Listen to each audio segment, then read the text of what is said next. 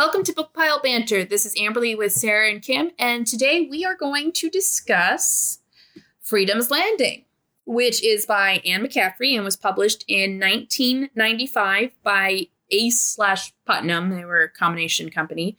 It's a science fiction story that originally started as a short story known as The Thorns of Bravey. We're going to go with Bravey. That was published in 1970. The original short story was slightly modified and was included at the beginning of Freedom's Landing for anyone who's like, oh my God, I didn't read the short story because I didn't know it existed. It's been modified at the beginning. So the plot of Freedom's Landing is the Cattany kidnaps other aliens for enslavement, and Chris is one of the humans that they have taken from Earth. But when a species is difficult to handle, the cats have a special way of handling them. They drop those aliens off on a habitable planet to colonize it for the Cattany. Chris is one such person, but the planet Botany has one unexpected boon. Zamiel has been punished by being dropped off with the rest of those who have been enslaved. Now they must work together to safely live on the planet and with each other.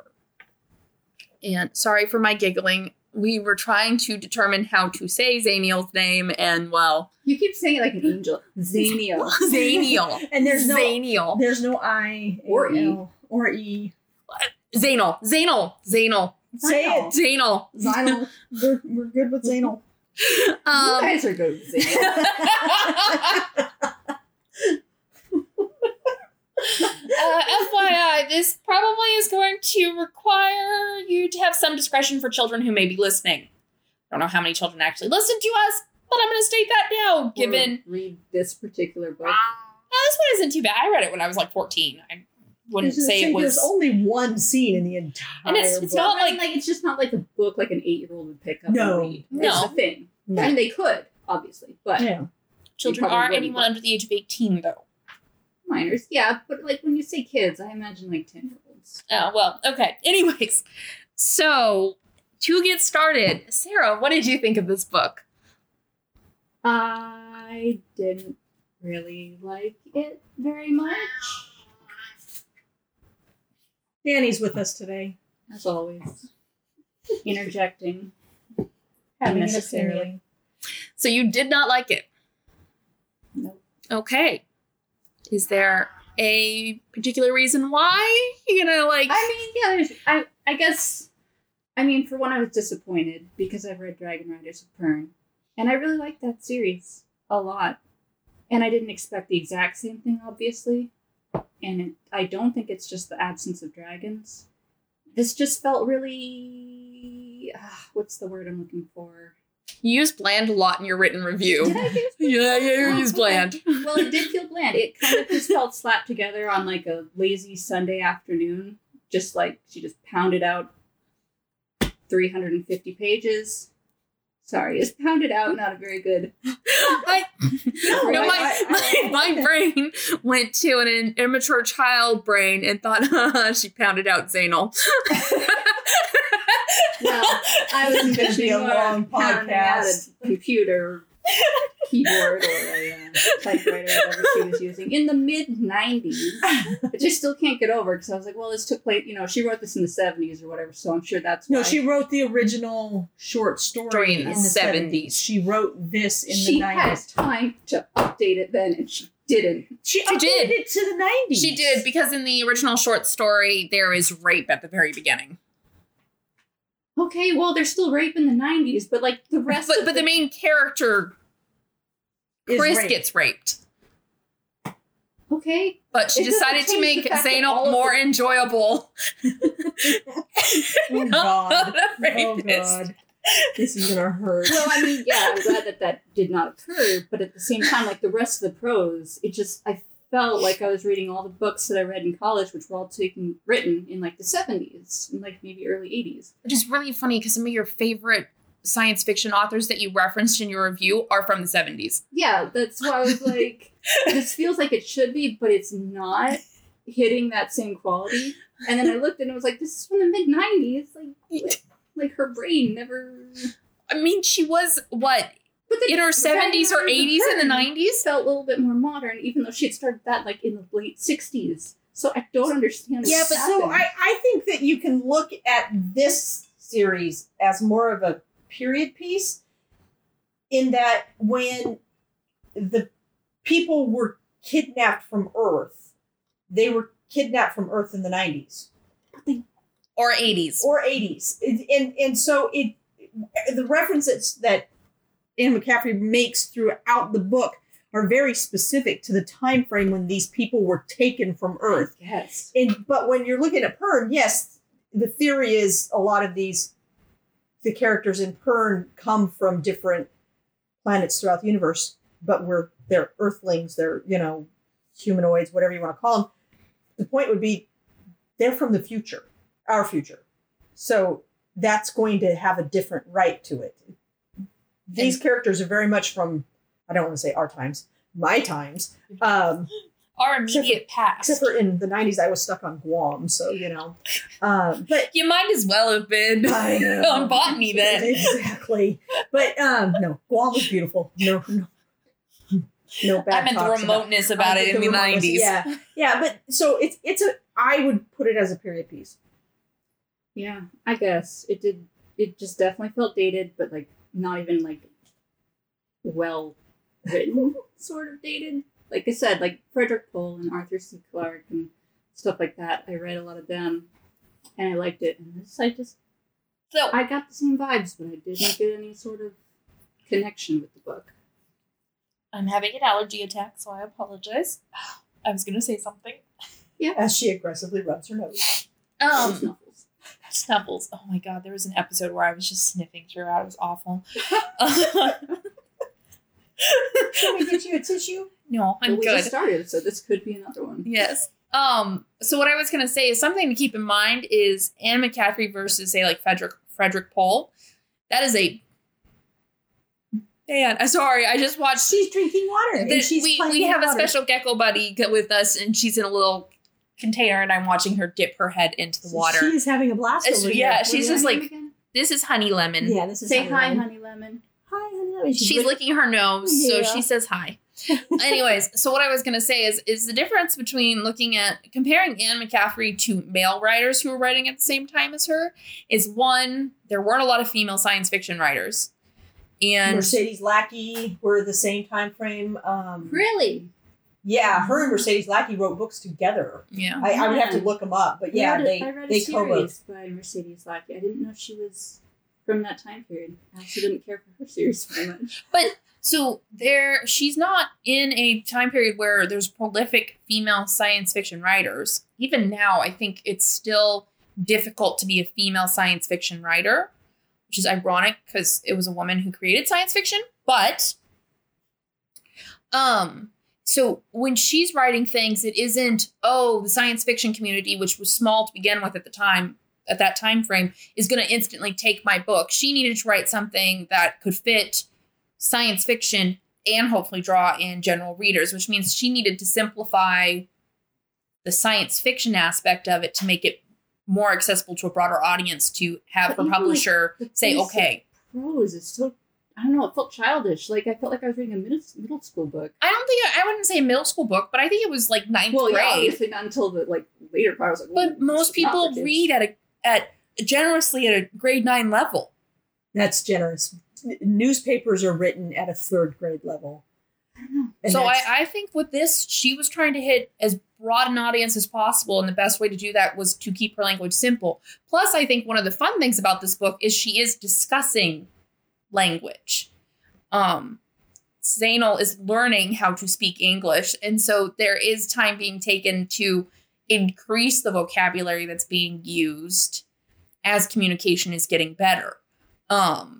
But in order to really focus on that increase of language being used, she's got to write simple so you have a contrast of that improvement. So what I can say is, because I have been a huge Anne McCaffrey fan since I was in middle school.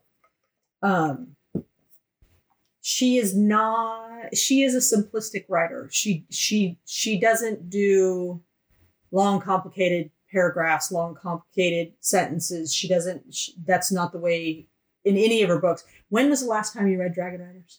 Well, I read Marita, 2020, right around when the whole plague started, because I was like, Oh, really? yeah. And then I read through the first 3 books again after that. Oh, okay. So this doesn't read almost exactly the same to you. See, Not to to me, this reads exactly the same. I know unequivocally I am reading an Anne McCaffrey book. I would see if you had given me this book with no title or like without the cover, without the author, I would have been totally lost as to who I was reading. Really? No, this could not be more Anne McCaffrey to me. Well, have you read Dragon's Dawn? Yes. This to me is Dragon's Dawn, but how they ended up on another planet is completely different.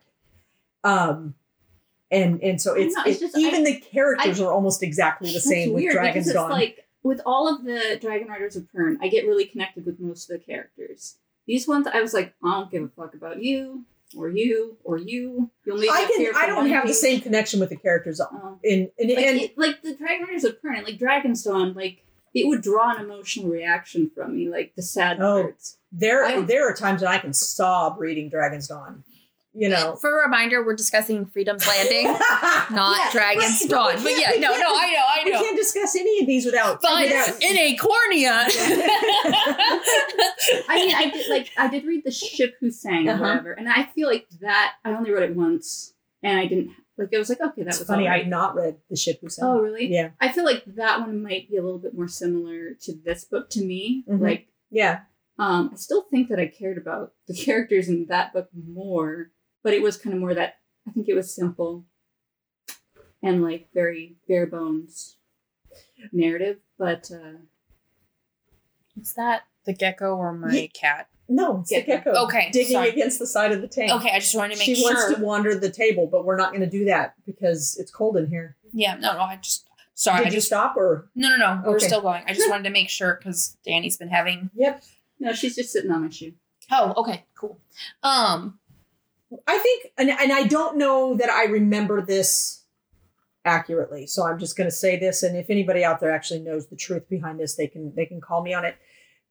One of the first books that Anne McCaffrey ever wrote is a book called Restore, and it's about a woman that gets kidnapped from Earth, taken over by these alien species, and they do massive plastic surgery on her to make her perfect.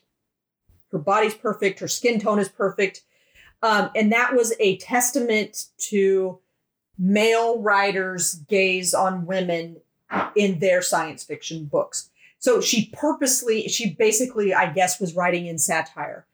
And my vague memory of this, when Freedom's Landing came out, she did an interview and said that she wanted to write Restore as if it were not I'm trying to stick it in the eye of men who write these stupid books where all of these women, I mean, it's what am I thinking, when you see the covers, the women are all big boobed and big butt and they're scantily clad, but they're out there fighting an alien. It's like, really, you're going to fight an alien naked because that's productive? So I think that hits on something key, though, is I think Anne McCaffrey was writing pulp style science fiction, not high-end science fiction. I think even Dragon Riders of Pern, because it does border along on that fantasy elements. I think when she was writing it, it was in response to a pulp fiction style thing. The paperbacks that you pick up at the local store. I think her books are supposed to kind of reflect that easy, like, pick up and go and read. Kind of like a beach read, but science fiction.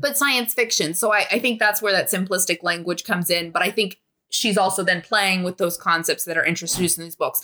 I don't think that she's coming in here and contesting like Dune or the Foundation series or any of the ones that you mentioned. I don't think she's trying to compete with them. This one. Foundation. Yeah, I only read the first book of Foundation. Okay. I never got any further, but I was like, oh, here we go. But yeah, I don't think she was ever coming at this with trying to like compete with that level of science fiction.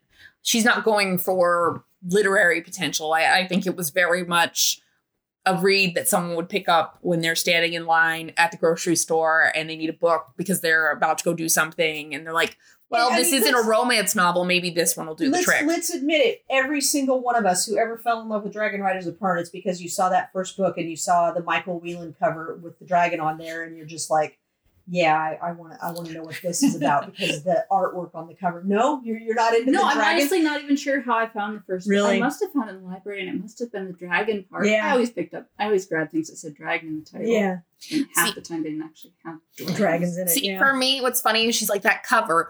The first time I read Dragon Riders of Pern, it was your beat up, stolen library. Shush! I paid for it. I just kept it. Taped binding because Oh of my how God. often she had read it, had no dust jacket, no cover art. It didn't. It was just brown. I still have that book. Well, some of those covers were kind of ugly. Well, it was still The brown. Michael Whelan ones weren't. I Yeah. actually have Michael Whelan artwork all I do throughout too. my- Yeah, because My some of them were bedroom, really I good, and love other them. ones I was like, ooh. Yeah, I've got a bunch of Michael Yeah, Whelan art too. Which I I'm think one is of the always the weirdos case that with have gone sci-fi. through the covers, and I actually emailed either Anne or Michael Whelan and asked why isn't Whelan doing the covers anymore. I can't remember which one of the two of them I emailed, and I got the answer back of the publishers aren't willing to pay Whelan's prices anymore. So he did it, but then he did a You don't get commemorative. Whelan? After she Oh. passed, he did a commemorative artwork from Dragon Riders. Oh, I think I've seen. I have it on Don't you my have them? wall. Yeah. It's so beautiful. But That's from the spaceship, and it's got her portrait on it, right? it's got yeah. her portrait on it, yeah, and a dragon on the spaceship. But Anyway, sorry. we're not Freedom talking about Dragon Riders. Landing. I told you we should I have think just the done other Dragon problem Riders that I of have Pern. with Freedom's Landing is that the plot is just like meandering, and I mean, like you have the mystery of what made the machines. Do we really care though? Not really, because the machines they figure out how to beat them right away, and then it's like, Oh, I don't. They've figured out how to beat the machines, but there's this overlying thing. well, of yeah, but it's when like, is it gonna? When are they gonna show up? The Because somebody machines created the machines. We're threatening for like the first time they met them, and then after that it was just like, oh, we found them, we dismantled them. 2 sentences. Now let's walk to the next valley that's identical and do the same thing. See, to me, the over big and over mystery is how does any species, no matter how advanced they are, create an entire planet where you're getting food. That's how they're creating their food. I mean, one of the big issues on our planet is the fact that we're going to not be able to produce food on our planet any longer because we've destroyed it. So how does that's really advanced stuff where you can go onto another planet and set it up so that you can grow crops in this field and you can raise animals in this field and everything's separated. And then you have all these machines that go and herd everything in. And then you actually convert it to meat. And then a ship comes, picks it all up and takes it back where you need it. That's amazing to me. But I'm weird. So Well, and I think at the same time, a lot of the plot was the fact that if humans were to be taken away from their current living situations, they would be able to progress again rather quickly because they'll be able to figure things if out. everything's handed to them, they get dropped on a planet that's actually pretty developed. They can find food everywhere they look, except for the Deskies, who are dying because of the nutrition deficiency. Should have happened to the people too, but it doesn't because that would just be inconvenient. And it's like, and they're smelting ore in like 2 weeks because they landed with knives and a blanket and suddenly can just smelt things. Oh, because they've got what? Have you ever watched any of those shows where they make them live in a colony or anything like that? No. Oh, it actually And I'm sure those are super accurate. if too. you already have the knowledge to do something, they're not creating it. They have the And they previous just keep knowledge. getting people dumped on them, and it's like, oh, well, statistically, we've got some specialists in here, so we're A-okay. It's just all too easy. They don't run into any I don't serious disagree with you. challenges. I agree. So it's like, as a survival book, it was extremely disappointing. I was like, okay. I don't think it's a survival book. I think it's a colonization book. But I was expecting more of like survival, I guess, from the description. Yeah. No, I don't disagree with you. This isn't, and I remember. Why is everyone white? Everyone's not white at But the it's time. implied. No, you got to look at the time when she was writing. I know. You don't. At the time that she was writing, you didn't spend a lot of time identifying people's identity, which She did identify if you other were countries' white origin. means you could put other people into roles. So you could say, okay, well, this person, because of the name, might have been this race or that race or whatever. But in the 90s, you whitewashed everything with the theory being that if somebody who is of another race is going to read this, they're going to put themselves in there. we have now found that doesn't work. We need to actually represent races and actually identify them. And that just wasn't done then. Plus, let's recognize a white woman talking about slavery. If she had made characters another color than white, might have gotten some serious pushback. Not then. It wouldn't have been pushback. As you pointed out, though, it's not even really. I mean, like, all of humanity is technically enslaved or whatever, but it's like not the main focus of the book. They're just basically getting captured and put on a plane. Yeah, but at the same time, she might have been aware of the fact that she wasn't someone who could be discussing. It was whitewashing at the time in terms of most literature. It's only within the last 10 to 15 years that we are that editors focusing will on push back and say, because I've had editors push back and say, not that I've written, I've just submitted, or have been published, I've just submitted for publication and never been picked up. But they pushed back and said, I don't know what color these people are. You need to identify these people. And then that's when I get uncomfortable because I'm like, I don't know how to identify them other than to do stereotypical things. Because I'm a white person. Which is why now we have it that most modern literature, people get really upset when white individuals write represent race. Or race. any individuals, actually, not even white. When you write a cultural ethnicity other than your own and make presumptions about it, there tends to be pushback and displeasure because what right do you have to write about something you don't know? Yeah. So, but that wasn't the case when Freedom's Landing came out. That wasn't... And she got away with, and she did it in Dragon Riders of Pern, of just stating that someone is of this race. Yeah, and I guess with Dragon Riders of Pern, too, it's like they've been on a planet for a long time. So it's, but like this one, I didn't even really, like at first I was like, okay, whatever. I'd expect this in like a 90s sci-fi book. But then when she like starts listing out the countries that they're getting captured from, and it's all ones where like most people would just probably assume that the characters are white, like United States, Canada, England, Ireland, France, Germany, the Scandinavian countries. I mean, obviously they're not homogeneously white, but... The Scandinavian countries are almost homogenous to... Well, I didn't want to make generalizations. No, I haven't been there. And that's what I'm saying. In England, no. Right. There's a lot of white, but there's a lot of people of color that live in England. Yeah. Ireland is the same way. There's a lot of people of color that... And in America. Yeah, in Australia. In America. In Australia. Yeah. But and the other thing I will say is because she set herself up at the beginning of the book, because Chris comments that as far as Chris knew, they were only pulling from high density populated cities. Which means they should have been... Yeah, then you should have had some... Particularly Detroit. It should have been actually... well, I don't know. I wouldn't have to look at the statistics of population in Detroit. But the countries that are being pulled from are countries that have industrialization significantly where people are gathering together in tighter knit groups, which was making it easier for the cats to come in and kidnap them. Right. But then you should have like Chinese populations and Indian populations and yes.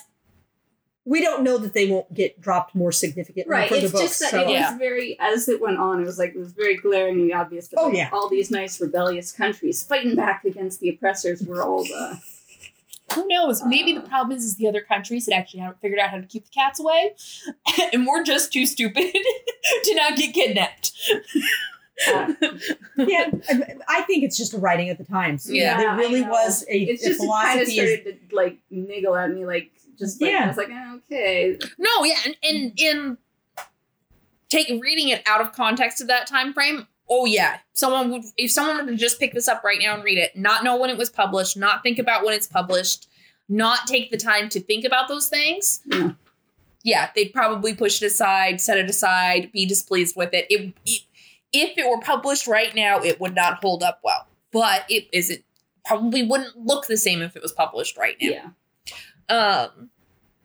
And this probably would be something that if this was your first ever Anne McCaffrey read, probably wouldn't make you a strong Anne McCaffrey fan. Yeah, exactly. It was like, if this is the first book I read from her, I would just set it back down and be like, that was a weird read. It is a bit of a weird read. The other thing I will say, currently I can't remember what happens in the next two books. I will say, though, that this series is not written...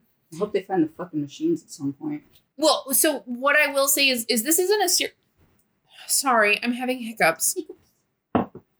This isn't a series where she had to write the first book to prove that she could write the entire trilogy. This is one of those situations where the author's been given the freedom to write the trilogy. It's actually now 4 books, but we're only reading the original trilogy. Where she was given the freedom to write the original trilogy because she had a short story proving it was interesting. So I feel like she didn't tackle this with like, I've got to catch people on the first book. It was very much the story is going to play out throughout all 3 books. So she could slow it down, which does make it seem a little bit more slower paced and that maybe would a little be bit tedious. A criticism that I have, because if you're going to write a trilogy, each individual book has to stand alone, and this book does not stand alone. Yeah, I think to get the story, you have to have a trilogy. Because if you think about Dragon Riders of Pern, just to for an example, the first book is very much about getting Lessa. I don't know how everybody else says Lessa's name, but yeah, about getting her to be the Queen Rider. And then the second book is about bringing the ancients back, right? If I'm remembering correctly. That's the first book. Is that still in the first book? Okay. We should probably not go for spoilers. Okay. So, yeah. we're going to give an example. Another example of hers is the series Acornia. The first book is just about the unicorn alien girl learning who she is. That's the first book. And then it continues to increase as it gets popular. She continues to write stories and even writes a subset of that series.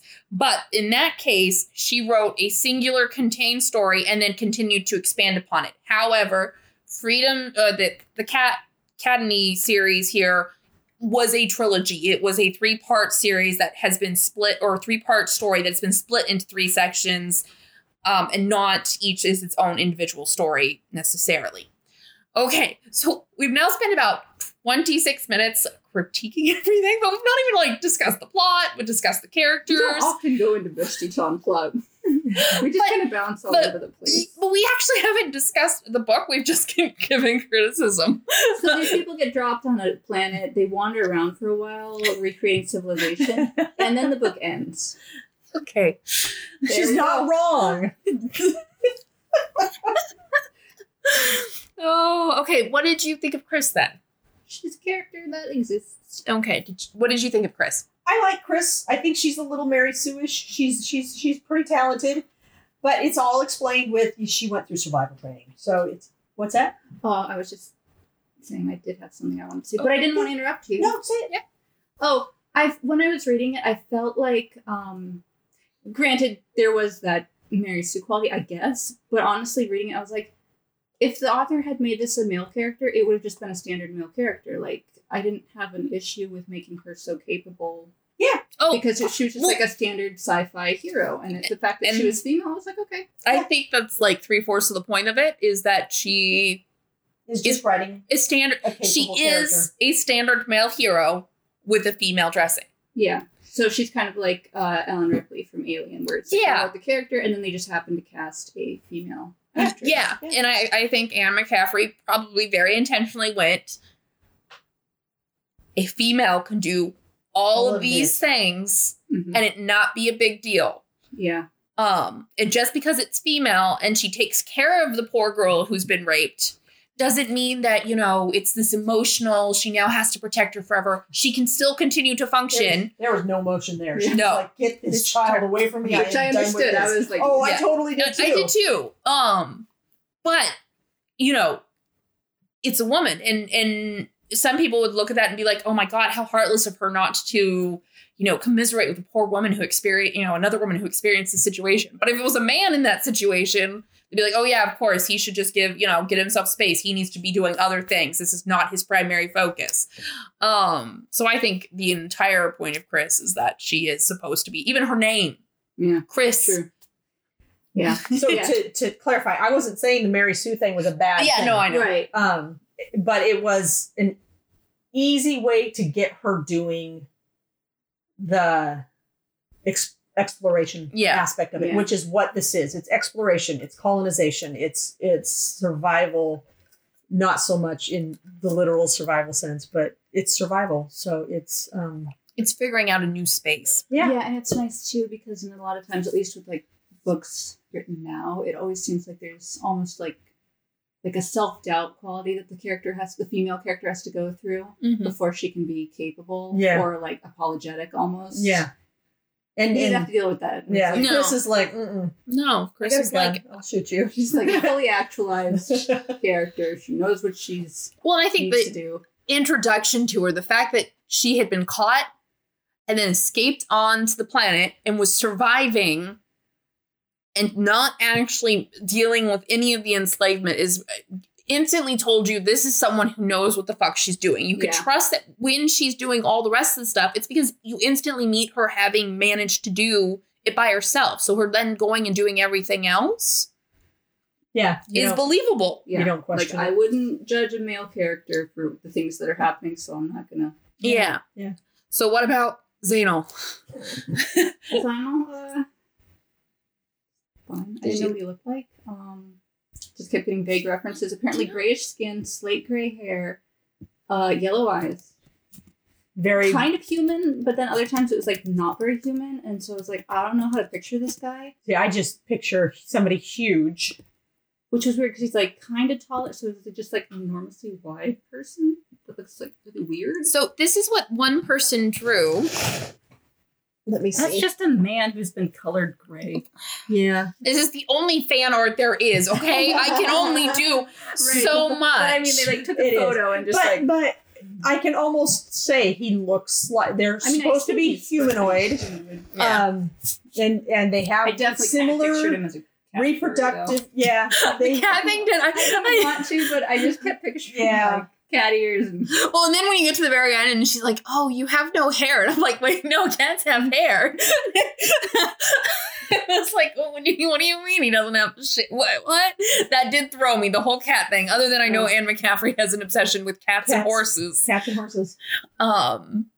She loves cats and horses. That's why the dragons are the way they are. Her combination of a cat and a horse in terms of personality.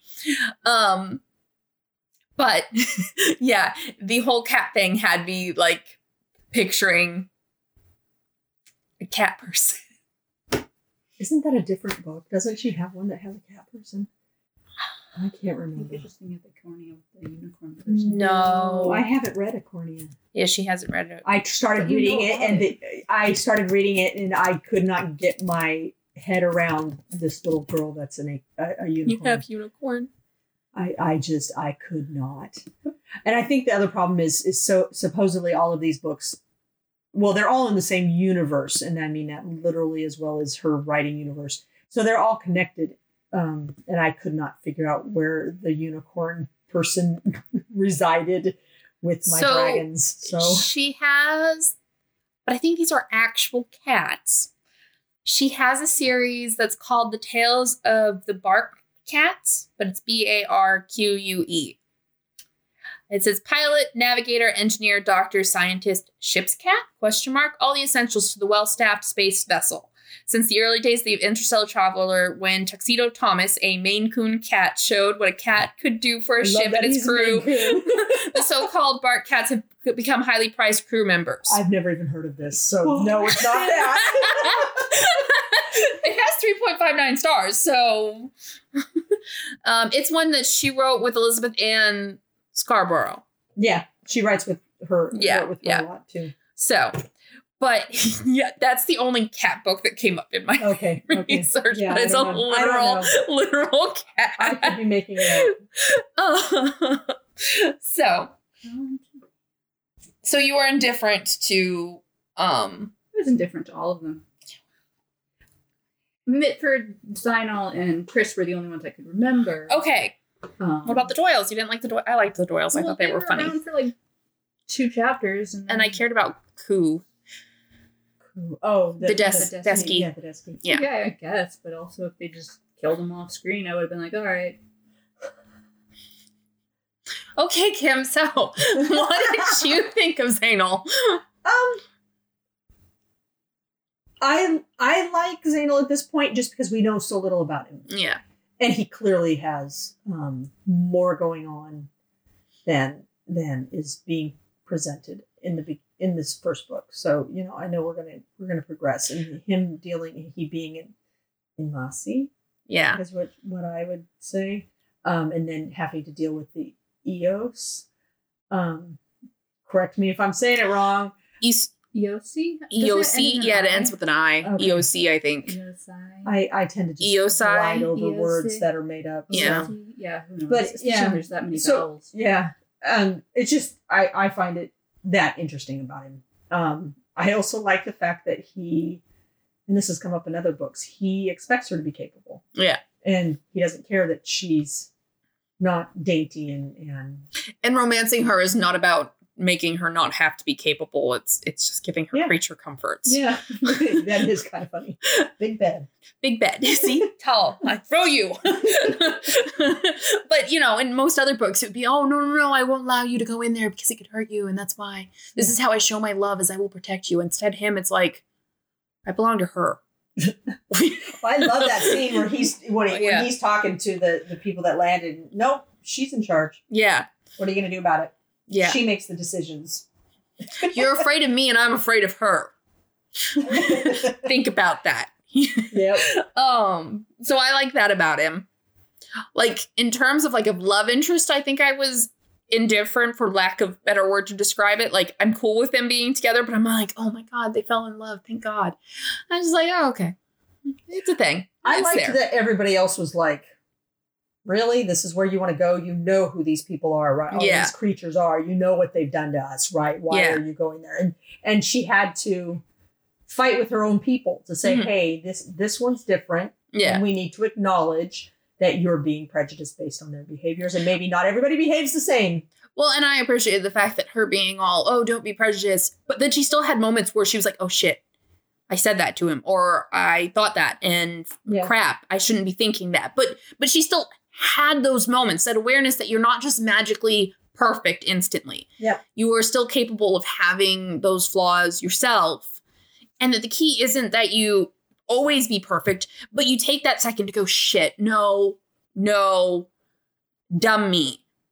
And she does that because she yells at him, and then she's just like, God, why did I do that? Mm-hmm. And so I think that's important. The fact that this character is not, she's a Mary Sue at times, but she's not perfect. In her imperfection, she goes, crap, I've got stuff I still need to learn.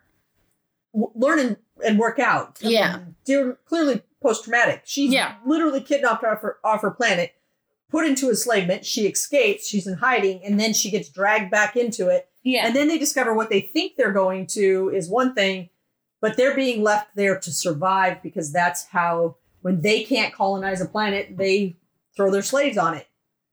Yeah. Murphy tried to come in with you. Sorry, we're letting Danny out before the other cats are currently trapped. But yeah, so I liked that. Yeah. And One of the things that Anne McCaffrey does really well that I enjoy is she writes military characters really well. Mitford. Mitford, this whole, and I love that closing chapter. Yeah. Mitford may not be as altruistic as everyone thinks he is. He may be thinking, I'm going to keep this planet for me. I am going to be superior here. He's got a long-term goal going on there. Yeah. But she writes military characters. Well, her son was in the military, so it's understandable. But she writes military characters very, very well. She does it in all of her books. Yeah. I knowing this was in the 90s, knowing that I grew up in the military during that time frame, Mitford easily felt like someone who I'd run into on a base. He felt like a Marine. I felt like I think he was Army. He was a Marine. Oh, was he? I believe so. I think he was Marine. Okay. Somebody calls him Army and he says Marine, which is okay, yeah. very Marine. Yeah. Like, okay, yeah, that's right. I'm not one of them. I'm this one. But he still felt like someone who I would like. I was like, oh, I'm nearly positive I ran into this man somewhere in my childhood, if not multiple times. Yeah. So, but yeah, I liked him. But I did like the end. I liked the end with that last chapter about Mitford and the fact that there's more going on there. He's not just trying to save everybody. He's well, and there's midway through it, I was like, oh God, there's this weird parallel between Mitford and George Washington. Is there? Yeah.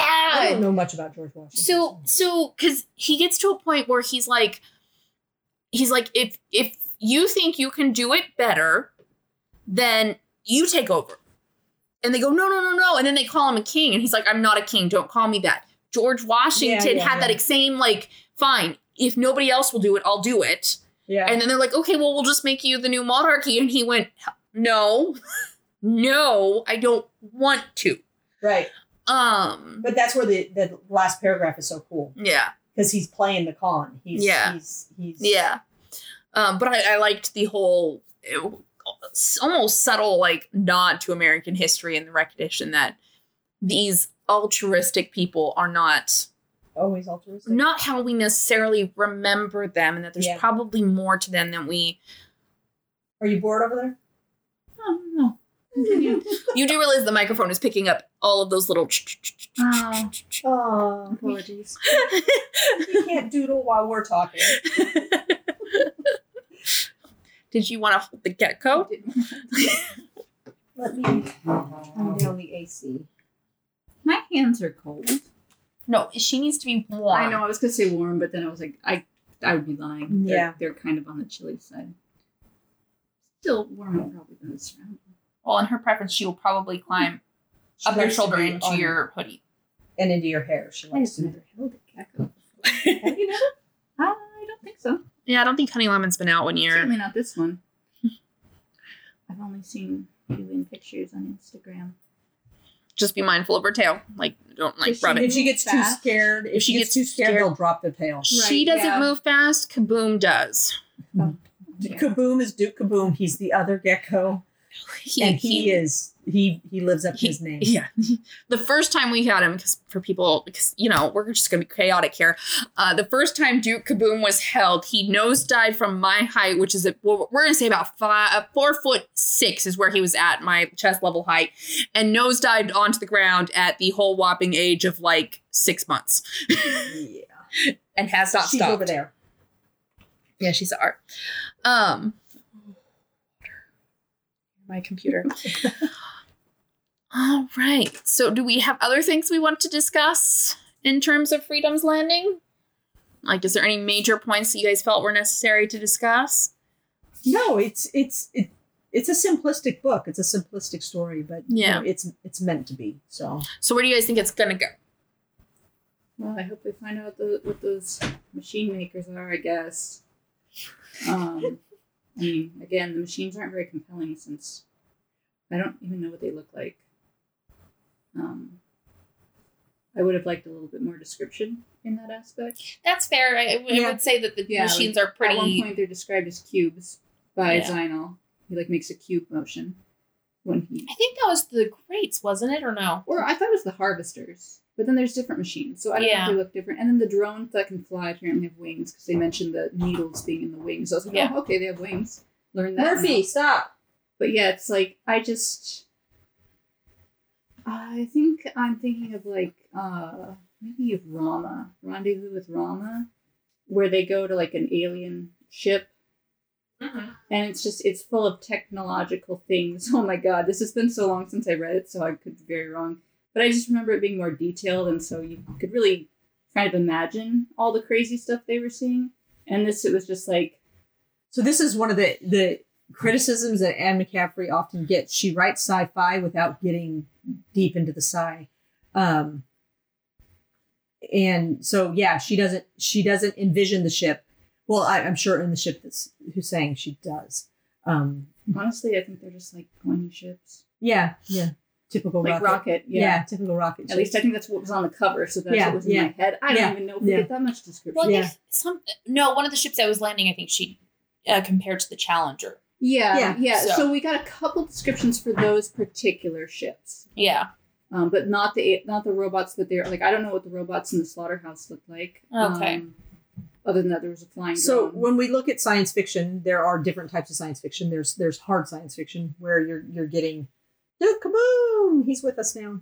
He probably needs a lid. He's actually gotten bigger since the last time I've seen him. Hi, Duke. You're looking at me. All right. What is happening? But that's a criticism. Going on. Then there's the Big Epics Foundation series doing all of those. Where you get entire chapters describing ships. Yeah. And other things. And then there's space operas. And Anne McCaffrey is seriously a space opera.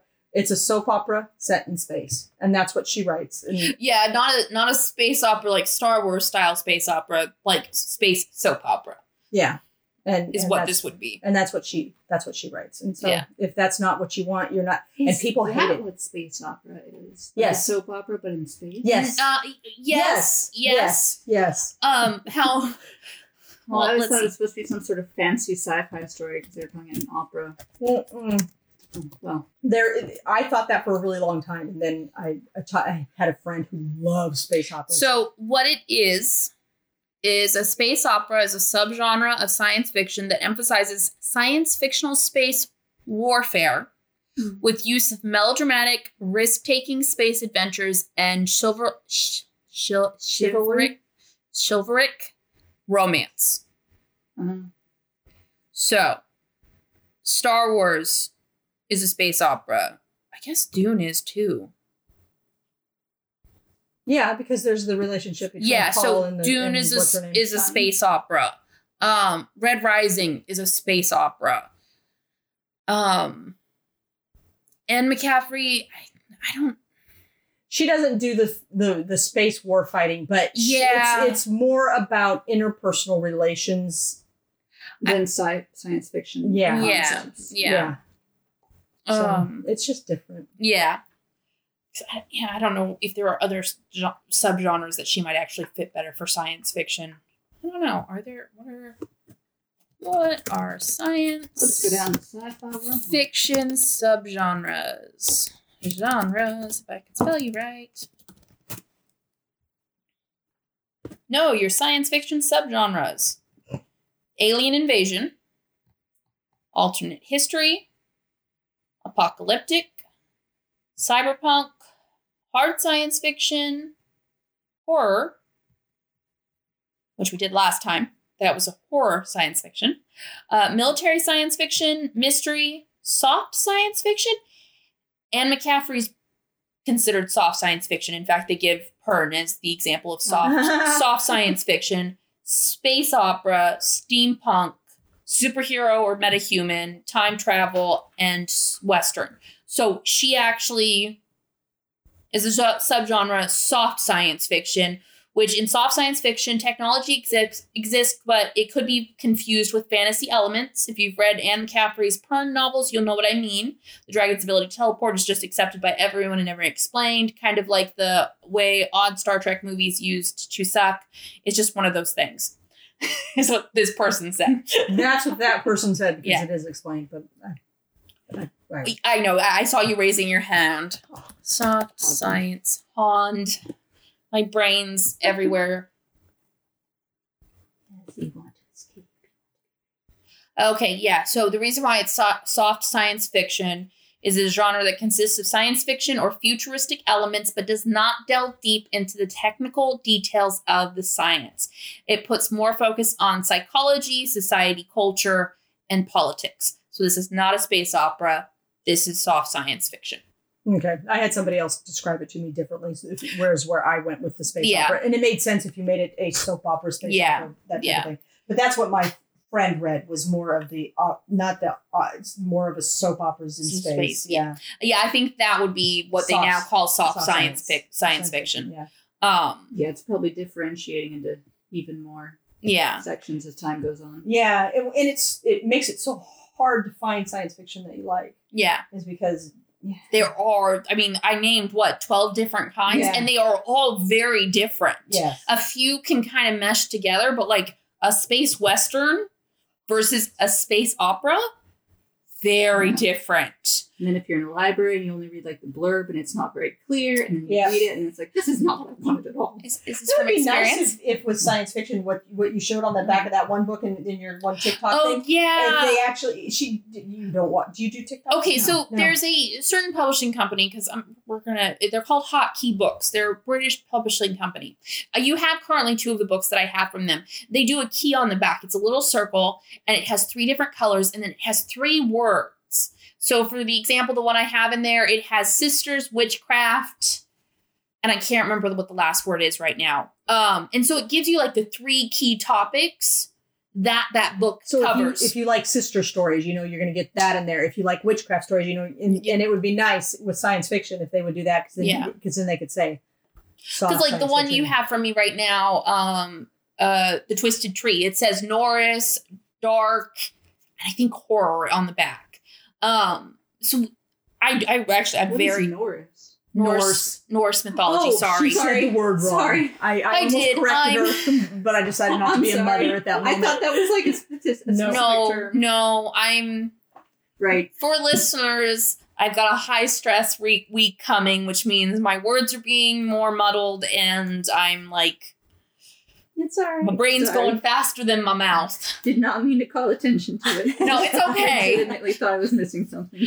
No, so that's that key would be, I wish more books did that. It would be nice to know like what the 3 main themes of a book are at a glance. The synopsis that they give. If you get one, sometimes it's just like reviews that people exactly. Like, I don't care. Yeah. They're trying to sell you the book. Story. Whereas the little key thing, it's just not, you flip the book over and you look. Oh, okay. It's like the tags on a fic. Yeah. Yeah. Or you remember, oh, you guys are too young. When I was a kid, there were granimals. Oh, there were clothes, and you look at the tags, and they would tell you which clothes go together based on the tags. It was nice. I love granimals. But yeah, I wish more books did that because I read the like synopsis to get an idea of whether or not I might find it interesting. But like when I'm in a mood read, I want to be able to flip it over and be like, oh, I don't want a sister story. Or, oh man, mythology. I want mythology right now. I feel like that's why I haven't read a lot of the books that you've lent me, because just from like the titles or whatever, they just seem like they're going to be dark or just fantasy magic. And there's like, I just don't know what else is in them. I'm like, I don't know that I feel like it. But right, wouldn't it be cool if it had it where you could be like, oh, okay, it says witchcraft. Maybe I don't want witchcraft. Oh, but it says horror. But it has humor or something. Yeah, exactly. Yeah. I think everyone needs to petition that all publishing companies should take up what Hotkey Books does. Because I love it. As long as they don't get too detailed, though, because I don't want to be totally spoiled. Oh, no, 3 words. Yeah, no, 3 words. Like yeah. Just to give you the themes. The themes of the book. Or the, I just wouldn't call that themes. I would call that, I don't know. Like tags. Simple, vague tags. Yeah. And if you see one thing on there that you're just going to be like, no. I'm just not in the mood for. Yeah, I'm not going there today. Because particularly, like, at least I know with people on Book Talk, I have tons of books. I have a huge to-be-read list, a TBR. And when I am trying to find what I want to read, I end up having to read like a chapter or 2, and then I go, no, this is not the flavor we wanted today. And then I have to set it back. But like, it could take me 3 days to get through, 6, 7, 8 books per book of like, is this the flavor I want?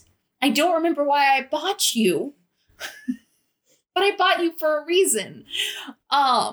Or it was just delivered in a subscription box. Oh, there's a couple of those, but most of my current TBR is books that I've seen intentionally buy. Yeah. And then I'm like, why did I pick you? What was my priority at that time that I put money forward towards you?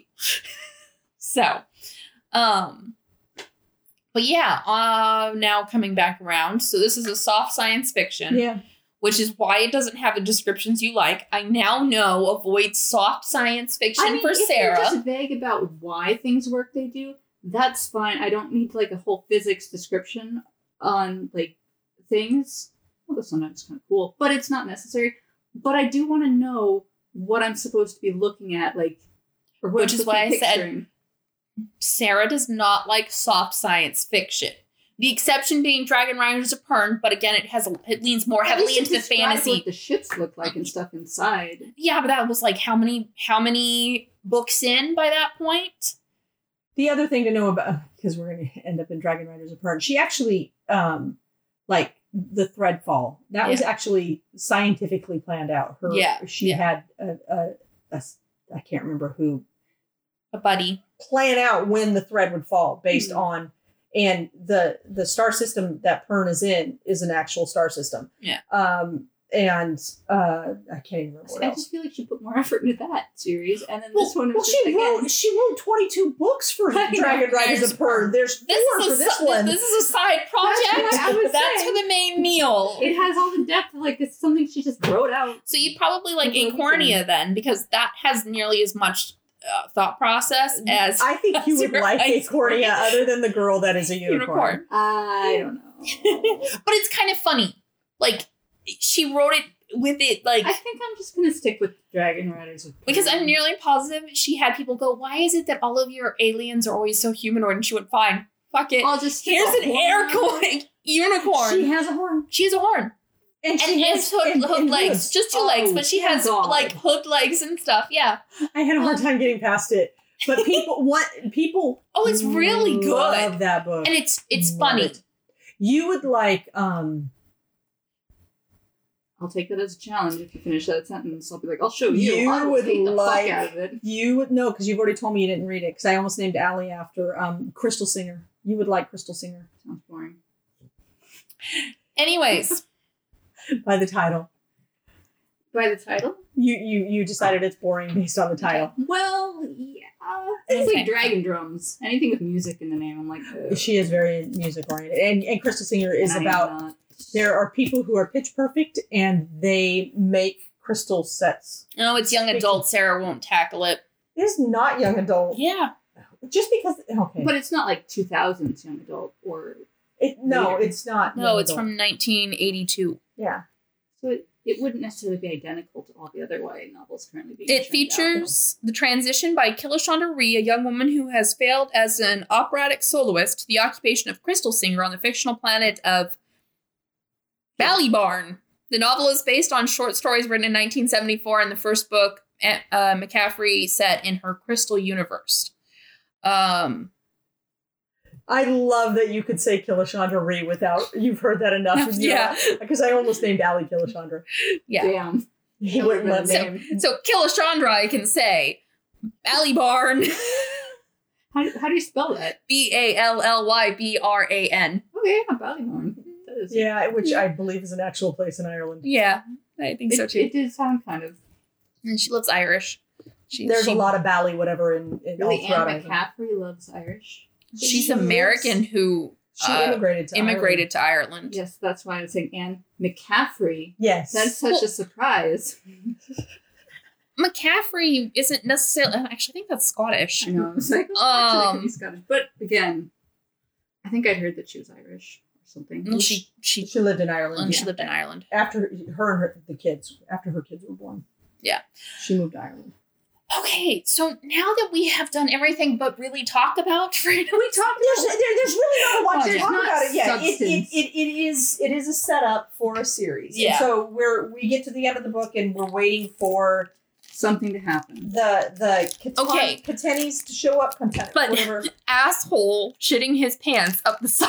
No, he shit them. Did he? Yes, He did. because he was incontinent, and they said it That- stank. It was he. It could No, have been. It could have been Incontinence urine. pee. it's both.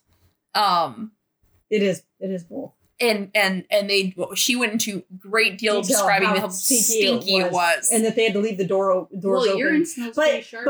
Yeah, but what she did say was to dry him off. So I think it was urine. I think it was just well, a except very they said he left a streak on the Of urine. of urine. Okay, fine. fluid Either within way. the streak. Either way, that I was know. hilarious. I think she doesn't say it very explicitly this way, but it was said he did not shit himself, but he did lose control of his bladder. Because I think shitting himself would be mildly worse than vomiting. So the fact that she thought it was, Maybe that's what she said. she said vomit. he didn't actually vomit, Okay. but he got incontinent. So I was like, I Okay. feel like shitting would be a level above. Okay. Yeah. I guess vomit. I was just assuming that it was then, No, but yeah. Either Unless- way. So, But then unless it she was, like, describes really that liquid, it would have he- stayed in his pants. the air flowing up there would Yeah. allow him to get dried off. And then I love they just lower him down the hill after he's hit again. knocked him knocked out. and then just threw him in there. Yeah, he stayed unconscious for a long time Yeah. after Well, she multiple blows. she needed to to the pull that obnoxious character out so they could all go have sexy times Yeah, in the well, back, head. Brain dead now. because they left the one guy up there, There, so he yeah. didn't have a mate to And then have the his two fun were with. already paired off, and so they just went off and to then go. they had to knock out the other guy and throw him in And the. then the parents just wandered off to do their thing for a bit. Yeah, Yeah. I'm like, how are you keeping track of the bad guys coming or whatever if you're off having? We're gonna have fun, and we'll deal with that when it comes. Yeah, it was pretty funny. But yeah, I did enjoy that because for that character, it was. She writes those characters really well because Yeah. you just hate them from the minute they start, and that character exists in almost every book she writes. Yeah. She has a thing. She is a clear inspiration somewhere for Yeah, there, but we won't she discuss has- what that could be. Men who she does not like. That's just pure and simple facts. And I will say that that's the nice thing is she does. While each character can sometimes come off as bland, you can tell that somewhere she met someone and they were an inspiration for it. So Sandy, Patty, And she The Doyles, in the- interviews she talks about that all the time. yeah, If there is a character that you see, yeah. it's because she's based it on somebody. She Yeah. Because these were all characters that I could visualize them. Even when it was something just as simple as his name is Oscar and he's Norwegian. I think that's where they were from. And they started talking. I could picture who that probably was just by the way he talked. I didn't need to know exactly what he looked like. I could picture him because he was slow and he was cautious, but still making wisecracks every once in a while. Like I could picture it. So I also like there's another aspect of this book that I really liked. I liked that while we had a main character, so we had Chris and we had Zainal. We would drop out of their story and go to Mitford's story, and we would drop out of Mitford's story and go back to and there were a lot of characters coming and going. It wasn't always just the same group. It started as the same group in the beginning. And then as more characters came in and more people were dropped on the planet, more of them came in and out of the story. And they flowed in and out. It wasn't, I have to use this character for a specific thing. Yeah. They were just people living there. Interacting in life. All right. I think we're losing Sarah's attention. So I think it's time to start wrapping up. Would you agree? So We're done. Did you have anything else you want to talk about? Not really. No. Okay. I mean, to be fair, she said that like 5 minutes in. Yeah. So on that note, Sarah, on a scale of 1 to 5, how exciting was it? I gave it a 1 or a 0, whatever that one on the far. Okay, so you like negatively found it Kind of exciting. boring. Okay. Kim. I gave it the 5 in the sense that I really like colonization stories. So Okay. I like the feel of it. I don't think it's her best book, but it wasn't. Yeah, I liked it. In terms of exciting, I think I'd give it probably a 3. There's no moments that have you like, oh God, what's going to happen? But I wasn't displeased reading it. It didn't have thrilling moments, but it was solid. Sarah, ease of reading. I gave it a 2. You found it hard. Ease of reading. Okay, yeah, because you found It it was difficult to extremely easy to read. read. Okay. But it was a chore to read. Okay. So Okay. Fair. That's why I was like, that's so My funny. brain was Very glitching, hard. yeah. I didn't know what anything was. I Yeah. didn't know the meaning. Kim. A 5, just because her books are just easy to read. Just Really period. The end. interesting. Yeah. I give it a 5 too. This is definitely something that if you know what, I'll say if you, having been this child, if you're a parent and you have a child that's interested in science fiction and you want to trust that they will actually be able to understand the basics of what's going on, this is probably a pretty solid read for someone who's like 14, 15, 16. Younger than 14, there are a couple of scenes in there that maybe, it's not explicit, but if you're concerned about sexual content, it is mentioned. Well, there's one I wouldn't call it not graphic. explicit based on modern Times. Yeah. Well, okay, let me It was clarify. more explicit than I was expecting. It's from not her as books. explicit as A Court of Thorns and Roses. Right, but it's more explicit than what you usually get in Dragon Riders of Pern. Yes. Yes. Yes. Which is why I was like, oh, she went into a little bit more detail. Yeah. She went there. However, I will say also that it is respectful at the same time. Like, it wasn't like... Yeah. It was solid. So, yeah. Sarah, your emotional reaction. I gave it a 0. A 0? Okay. It's Not like- even a 1. Not even a 1. Well, no, sorry. I mean, like a 3. Oh, a 3. Okay. I No, was- I was indifferent to it. Okay. I wasn't like, God, fuck this book. Which so I it's definitely no felt in the Ravenous others. Star. Yeah, no, I think You go Not back even there a close. lot. You guys do. what?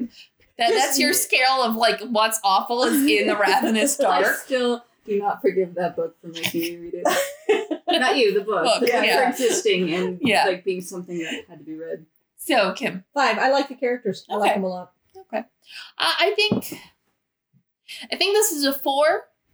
And for me, it's a 4 because I did read this younger, and it's nice going back to something I remember. And I mentioned it. I can't remember the exact details because I've now probably read like 500, 600 books since then, easily, given that I've read like over 100 this year alone. So I couldn't give you specific details, but I remember enjoying the series and rereading it. I'm like, oh, that's right. Plus, I enjoy the lingo in it. It's so, I said that weird, lingo.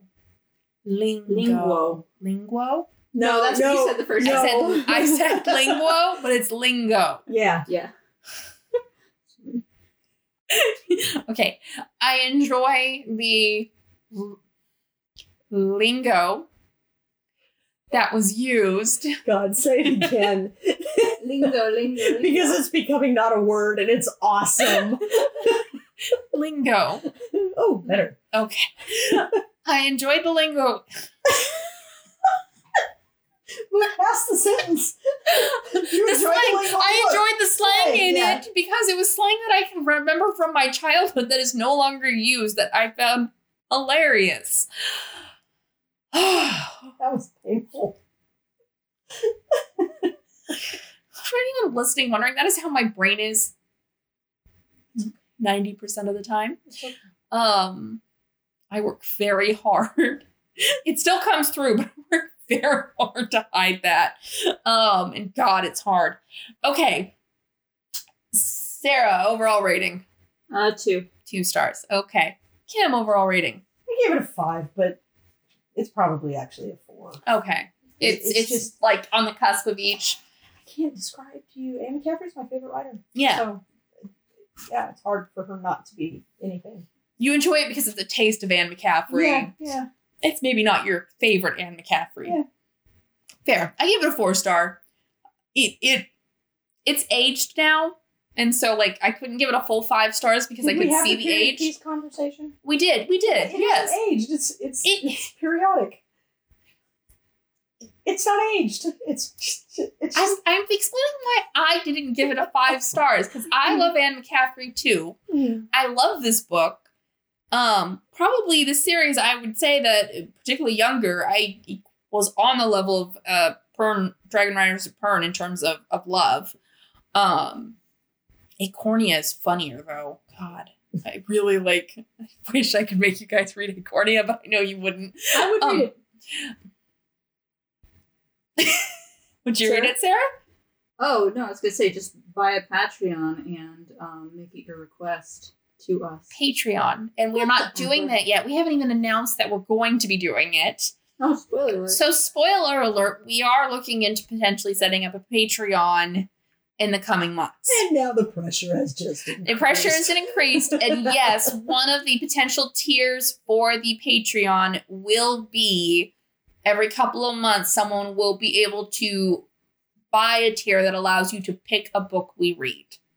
So Sarah was saying, if you really want to watch her reaction to Acornia, or anything you think she won't like, In the Ravenous Dark, it's a sequel or something. no, but that author does have other books.